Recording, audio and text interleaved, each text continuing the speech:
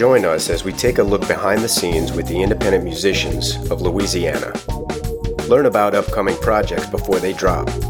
Experience the rich heritage of iconic venues and get first-hand accounts of exclusive events. Musicians are remarkable people. Get to know them, their struggles, and the inspiration for their art. NewOrleansMusicians.com is dedicated to uplifting the artists and providing them with the tools necessary to elevate their craft.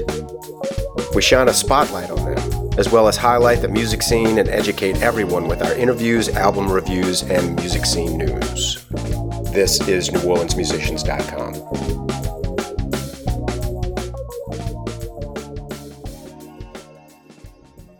But they were, they played a couple gigs, I think. I mean, I didn't know the extent of it. I was still very young, but I remember them playing a lot in, family gatherings. Yeah. And they were dead on, man. When did you get to see them in a public setting play? Never. None of them? None of them, because I was way too young. By the time I started coming of age, once again, they had gone in separate ways. My brother Brian. All right. My brother Brian had an incident with a guy in the neighborhood. The guy had owed him money. Brian was 18 years old when this happened. And he went to go collect his money, and this guy was notorious. The guy's name was Jonell. And the guy was notorious for keeping a gun on him. He was notorious for fucking people over. And this is back in, late 70s, so not everybody had gunplay back then, not everyone. If one guy got a gun in that neighborhood, you knew it. Yeah. All right, well, anyway, so Brian went and bought a .38. He didn't want to kill the guy. He didn't want to hurt the guy. He just wanted his money. My brother was, he had his moments. He had his moments with him, but he was still a beautiful human being. And he just wanted his money. He went and knocked on the door, and the guy's wife answered the door, and Brian could see the man walking toward the hallway, and he dipped into an end table. And my brother, being smart, ran out of the yard and took a position, told me, I just want my money. And the guy came with a .357, and Brian popped him. And a crack shot hit him smack dab in the heart, dead center, and the dude dipped with his ground. That was in that. So, but I had never seen him in a professional setting. I saw my dad DJ in a professional setting over at White's Inn, over up Fillmore, another family ran joint. Yeah. And he had the crowd rocking, bro. And my pop played all the grades. I mean, he played all the grades. Like my dad just had an ear for music, what would make a crowd really move. And the way that he would set it up, his playlist, the way that he would set it up, with him it was more than just doing a top 40 thing, see what songs are popular. It was his set list that made it groove. He just How did that impact, and how old were you? How did that impact you?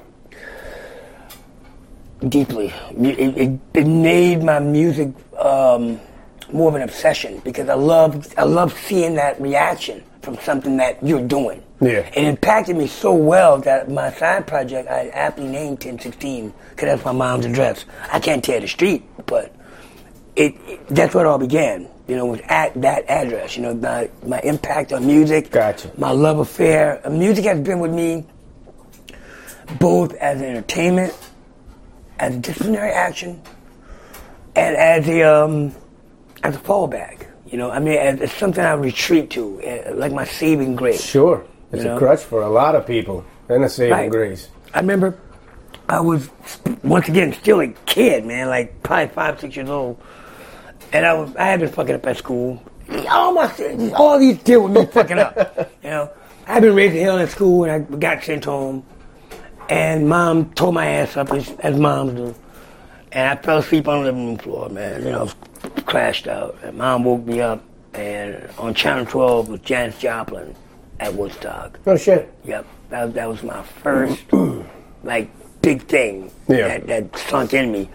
And I was like, man, and I'm watching this little white chick, Welcome! Just belting this shit out, bro. Yeah. And I didn't move. And then, so now it has my attention. And then later on that night, I saw the man himself. I saw this guy right here, Jimi Hendrix, get up on stage, man, and do things with a guitar I couldn't think would be done. By the way, I'm 6 years old at this point. Okay. I mean, kindergarten. So bro. there's a little flashback. Right. I think there's a progression, right? I mean, as a kid first discovering things, and as adults we don't realize this is happening, but a kid hears a song on the radio or he sees a music video or something.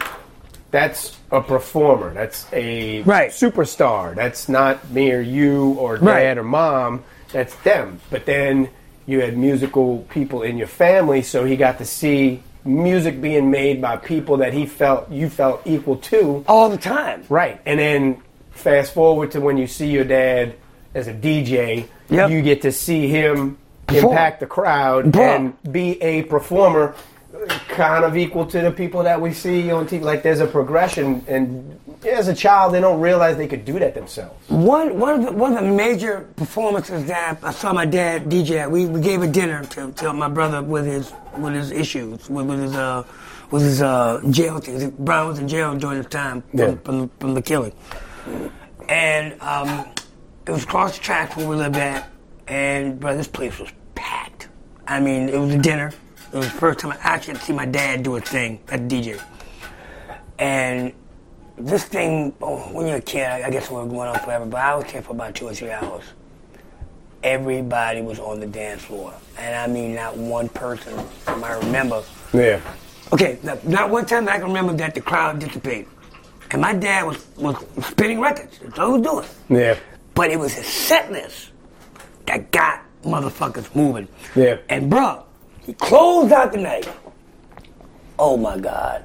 Closed out the night with the end all be all. He closed out the night with the Jackson 5's Who's Loving You? When I Met You. Bro. And this is a slow song. It's a slow blues song, dude, by the Jackson 5. It's an old Smokey Robinson song. And, bro, the people went from, it's a slow song, you think they'd be slow dragging. Fuck no. They had everybody on that dance floor, I would say about maybe 150, 200 people, singing along this record and singing, like, belting out. Yeah. Oh, and dude, my pops had some speakers with that old PV speakers that he built. Had an 18 at the bottom, 15 to 12 on top. This thing was like this wide, about 5 feet tall. I could hear them over that shit. And I'm behind his disco machine, you know, that's what we call it. Right. And if I can find a photo, I'll show it to you. But, bruh, that made such an impact. And I'm like, this is what I want to do. Okay, I don't give a fuck if I get paid for it or not. I mean, you know, honestly, my pop's doing pretty well with it, and the crowd loves it. And this is 12 again? Let's see, this was in 78. This is in 1978, because my brother had killed a guy in 78. How old? 5. 5? 5 at the time. It's hard to keep a 5-year-old's attention span, much less mesmerize them. Yeah. You know, unless you're a cartoon or some shit, so, you know. Yeah. Maybe you were born with the spirit, you know what I'm saying? Dude, I couldn't help it. You had it in you already. I couldn't help it. And a lot of guys I work with in the bands that I work with, they don't really understand my obsession with doing this, you know? I mean, it's not about, with me, it's not about notoriety. It's not about, it's not about getting to that next level, so to speak. It's my literal saving grace. It's my second soul, man. Yeah. You know? And when I watched my dad close out with that Michael Jackson song, with the Jackson 5 song, I had already known that when Michael Jackson had did that, he was my age at the time when he had sung that piece. And I'm watching these people, these grown-ass like drunk-ass men, you know, walking around hot toddies and shit. Yeah. Belting out the words being sung by a 5-year-old. Right. And I'm trying to sing along, doing a horrible job at it. And Pop tapped me up and shit, man. And I'm watching. At that point, it became my disease, you know. At that point, I wish I could create something that can make people move the way that those people move. Sure. You know. Sure. So, fast forward to when you start making your own moves, when you start trying to get into your own band, start your own bands, things that like. What was your focus? Like, what was your idea? What instrument were you playing? I was playing drums. I was playing drums at the time. I was hugely playing drums at the time. How old? 16. 16? I was 16. I mean, I had already been playing drums in high school and all that shit, you know. But my first band that I actually went out and played with oddly enough, the show at the Municipal Auditorium, which was with my two cousins at the time, they had hired a drummer without my knowing. And I had been practicing with these guys for 2 years. And the guy's name, Trey, you know him, Kufaru. Kufaru, yeah. Kufaru. He used to work at HB with us. Yep. The guy, Kufaru, who at the time was a serious fucking conga player in New Orleans, a serious guy. It was a reggae band called House of Dread. And that would be my first band that actually went out and played. There was a band before that, we only played one gig, and that was a rap band called Never Fall. But anyway, I get to the Municipal Auditorium, and the guys had already hired Kufaru, and he did not tell me about it. And me and my cousin showed up, all my drums and shit. And my cousin Wade looked at me and goes, "What do you want to do, man? We can go home, or we can go out there. What you want to do?" I'm here, man, I'll do it.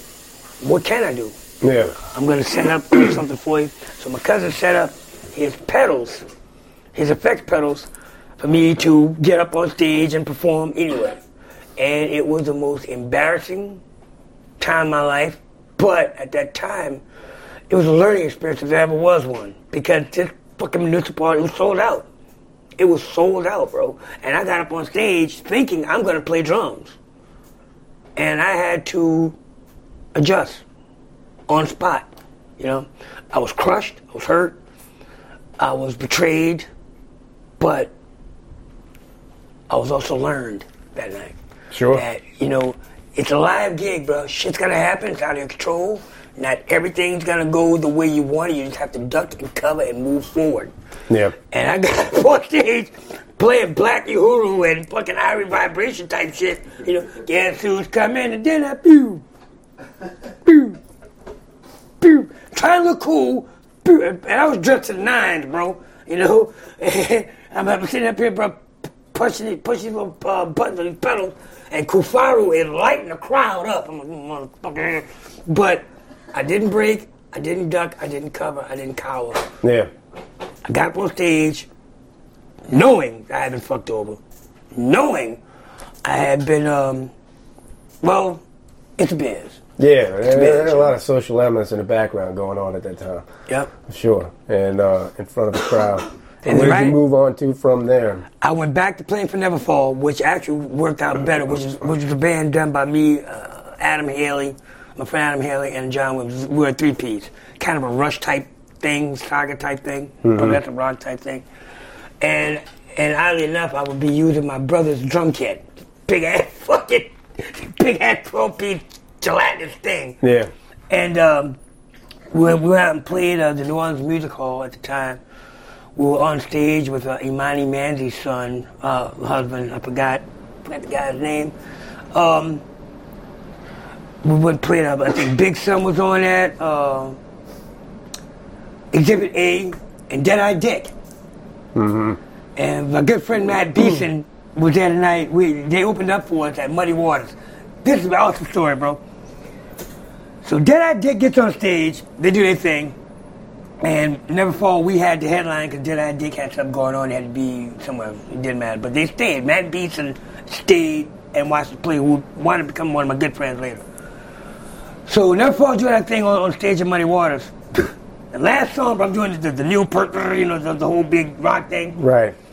I hit the last note and found out that somebody, for some reason, had put a door behind the drum riser on Muddy Waters. So when I did this thing, the centrifugal force threw me back on the door, and I fell right out that motherfucker. Sweet. Right in front of it. I got Exhibit A and Manny and them from Dead-Eye Dick, you know, outside talking like I'm flying out. Like, what the fuck? I'm like, bruh. I ran backstage, finished the set, bro. Kill him. So, that was beautiful, man. That is. You, from there, you joined another band or went into a new band, started a new band? What did you do? Band called Kane, which oddly enough, Never Fall was getting picked up by Sony. And as things were going through. At that time? Oh, yeah. Yeah. Oh, yeah. So we were making good moves. We had a beautiful manager by the name of Miss Denise Ori. She is largely responsible for my now new addiction. She stepped my addiction up for rock and roll. Because here I am, at the time, about 18 years old, and I'm talking to the A&R guy from Sony at our rehearsal, bro. And, you know, we're talking drums. I'm like, bro, this is the shit. I mean, you know, this is what, you know, this cool. And I can one-up my family. And they get another adoration. I'm like, hey, guess what? I'm about to get signed, bitches.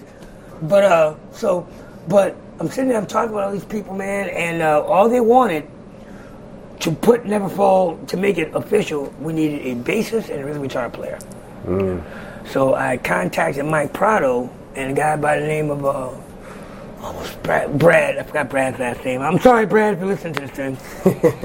I forgot Brad's last name. Brad Rishu. Ha! There you go. Brad Rishu. On the books. On the books. His family had owned a line of shell stations. They're doing pretty well for themselves. But anyway, so I contacted Mike and Brad, who I'd been jamming with a band called Sherbert K. I said, listen, you know, Neverfall's got a little something happening with it. Look, we need a rhythm guitar player and a bassist. Let's make this happen. So we made it happen. They signed on. We're about to make things go. And Adam and John decided school was more important. And they were right. Because Adam Haley will go on doing work for Steve Vai. John Williams, I think, became a banker or some shit. I don't know. But so Adam... band disbanded. It disbanded. And I would form Kane in that process. All right. And this is what year? This is now in 89 actually. 89. 89 actually. Okay. In the 90, Kane's now really playing. We had started playing shows in the Abstract. Oddly enough, we had played with Green Day at the Abstract when they were really starting out. What was Abstract? The Abstract was a bookstore off Magazine Street. It was all age club, bro, and man, it was kind of like the CBGBs of New Orleans. That's the best way I can put it. It was like the end-all, be-all. I mean, we had Dang Bro White, Apostasy, Kane, Abuse played there. White Zombie made it famous. Yep, White Zombie made it famous. Behind the facade is an innocent-looking bookstore. That's right. One of Phillips' projects called The Satanic had played there. It was a shithole if you really want to look at it, but it was the best shithole. Yeah. It was a place where all the kids can go and have something to do, bro. You know what I mean? Like this parking lot, what it was, there was a garage in the back. Literally a garage. Okay? And somebody had built the stage. PA system was almost non-existent. And they had built this rickety tower with one Parcan light. That was your lighting guy. Yeah. He had this fucking power strip. You just click back and forth. That was it, you know? It was awful. But it was the atmosphere, man. It was the ambiance, it was the atmosphere. It was, you couldn't to go any more underground, you would call it Hades. Yeah. Or, you know, a Valhalla. It's the fucking petri dish, to get any more bro. underground than that, you could not. It's the fucking petri dish, man. It was. That's where the shit grows. But dude did it. It grew like an oak, you know. Yeah. A lot of bands got there, I guess, I can't say start there, but from my understanding, that's where you had to go, you know, if you really want to branch out, to network. And you, boy, believe me, look, if you couldn't get gigs after playing the Abstract, one of two things. One, you either totally sucked, which was impossible, okay, or you just weren't networking. You just weren't meeting bands. As a matter of fact, Abuse. We had a show with Abuse. It was Abuse, God Awful, Omnisense, and I think Southern Rage was on that gig. It was like 6-band night, 7-band night. And the place was incredibly packed. And that's where I had met Brian Strong and Jeremy Young and Jason Ramsey. And for lack of a better term, we didn't really hit it off too well because Abuse was doing that thing. Kane had its own thing going on. But genre-wise. So, but we tried to be friendly with each other, but I don't think we hit it off very much. So I was later running to Brian Strong and Jeremy over at Lollapalooza a couple years after that. And through many a beer and shot, Brian said, yeah, man, I want to play Zeppelins. I'm like, shit, bro, Kane plays Zeppelins all the time. Fuck, I bring y'all down. And the rest was history. You know? And all because of the Abstract, man. You know, back then, it was just wall-to-wall musicians and artists and just all-around eccentric motherfuckers. Yeah. And I'm all of them, you know. What it's funny you bring that up. Kick around for a bit what you talking about the impact, if any, that Zeppelin's had on the rock scene. Just what was it? What did it do? I know it was a little monster. I used to go in and out of there myself and couldn't tell you half the times. That depends on who you talk to, because see, by this time, This is the early 90s. Right, by the Zeppelin's era, Yeah. people had adopted, and please forgive me for saying this once again, this comes from the mind of Levi. People had adopted the Kurt Cobain rule. Like, if it's cool, it sucks. So, coming from me, I'm going to tell you, man, Zeppelin's, as far as I'm concerned, from my standpoint, was fucking phenomenal, man. I mean, shit. Could you think of a time you can go see Crowbar for $5? I can. I was there. Hey, bro, Fat City was a gem. Don't get me to talking. Dude, look.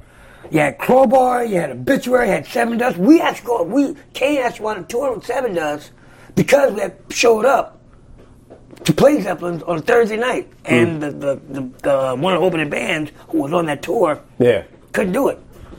And Kane showed up, bro. We fucking played our asses off, and we hit it off pretty good with LJ, with LeJean. Mm-hmm. And he said, look, man, we got to do it on the weekend. Not a fucking thing. Can y'all do about 4 dates, 5 dates, something like that? Sweet.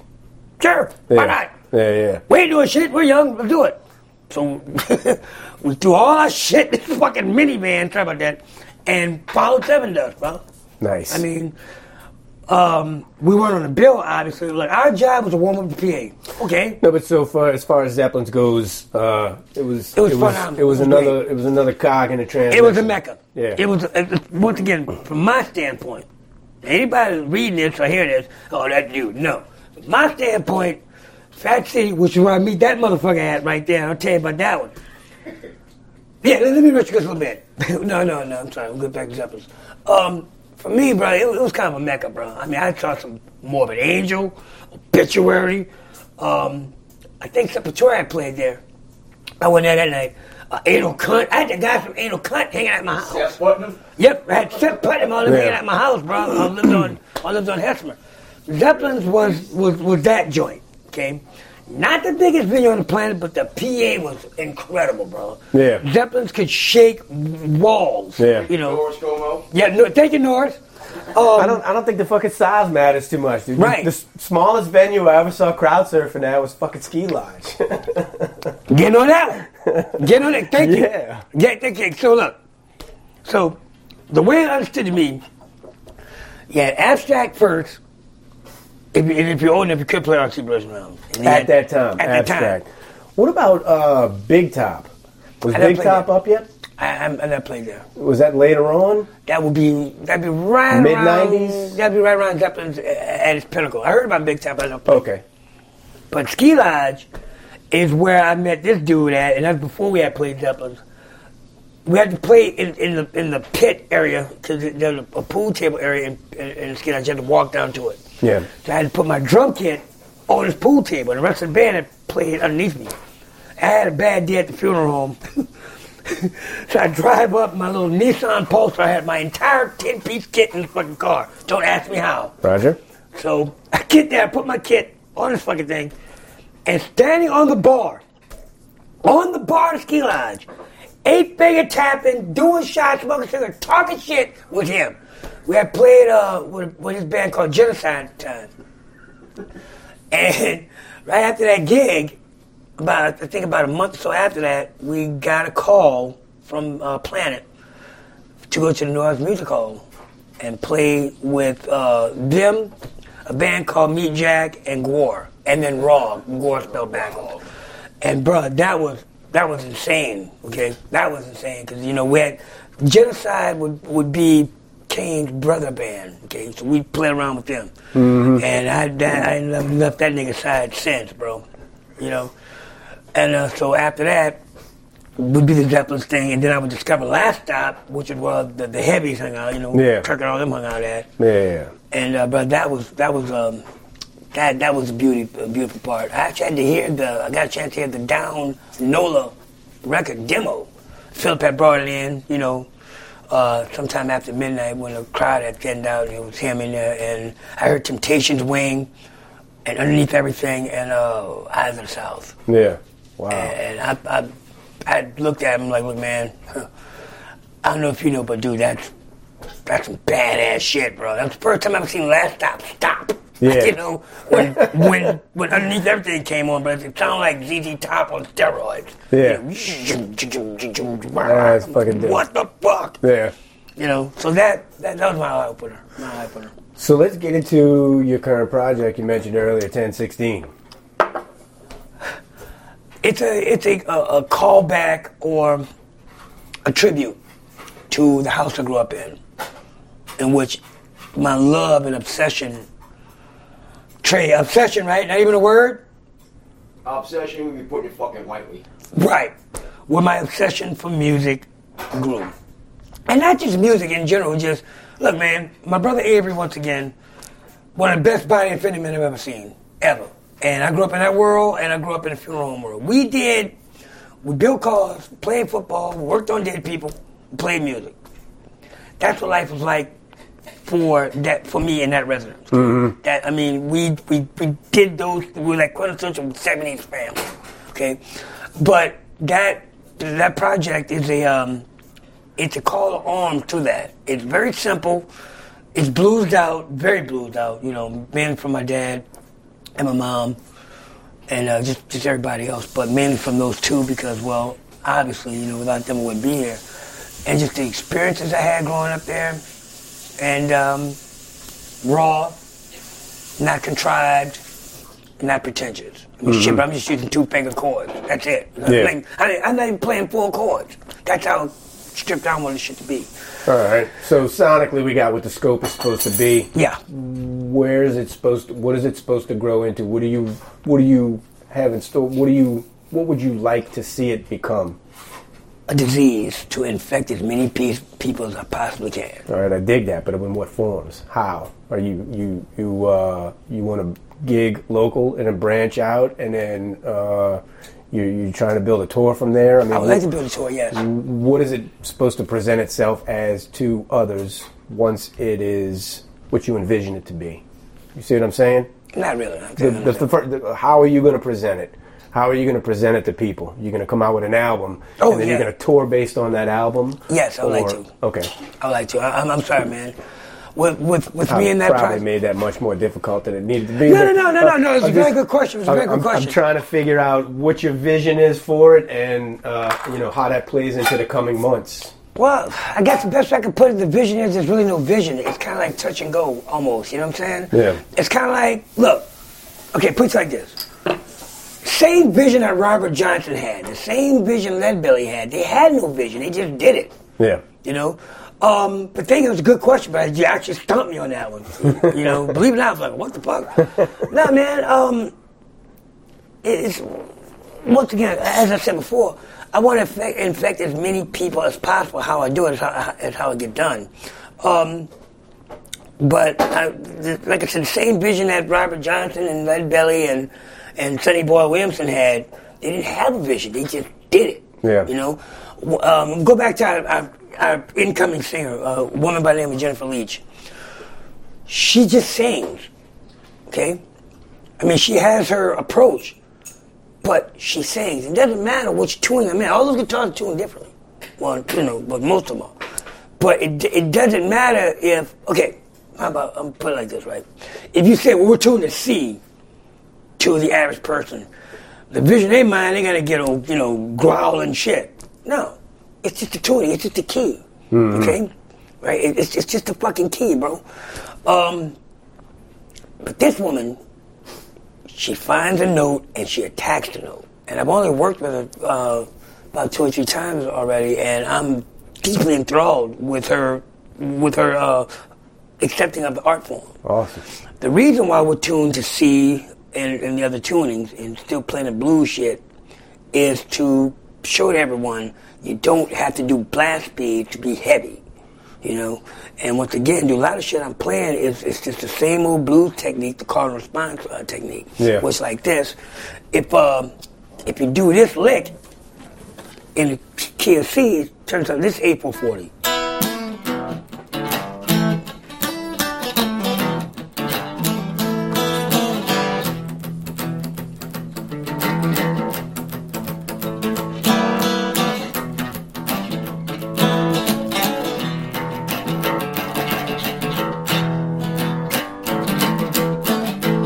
you slow this down and put the shit like and see it comes to something like this.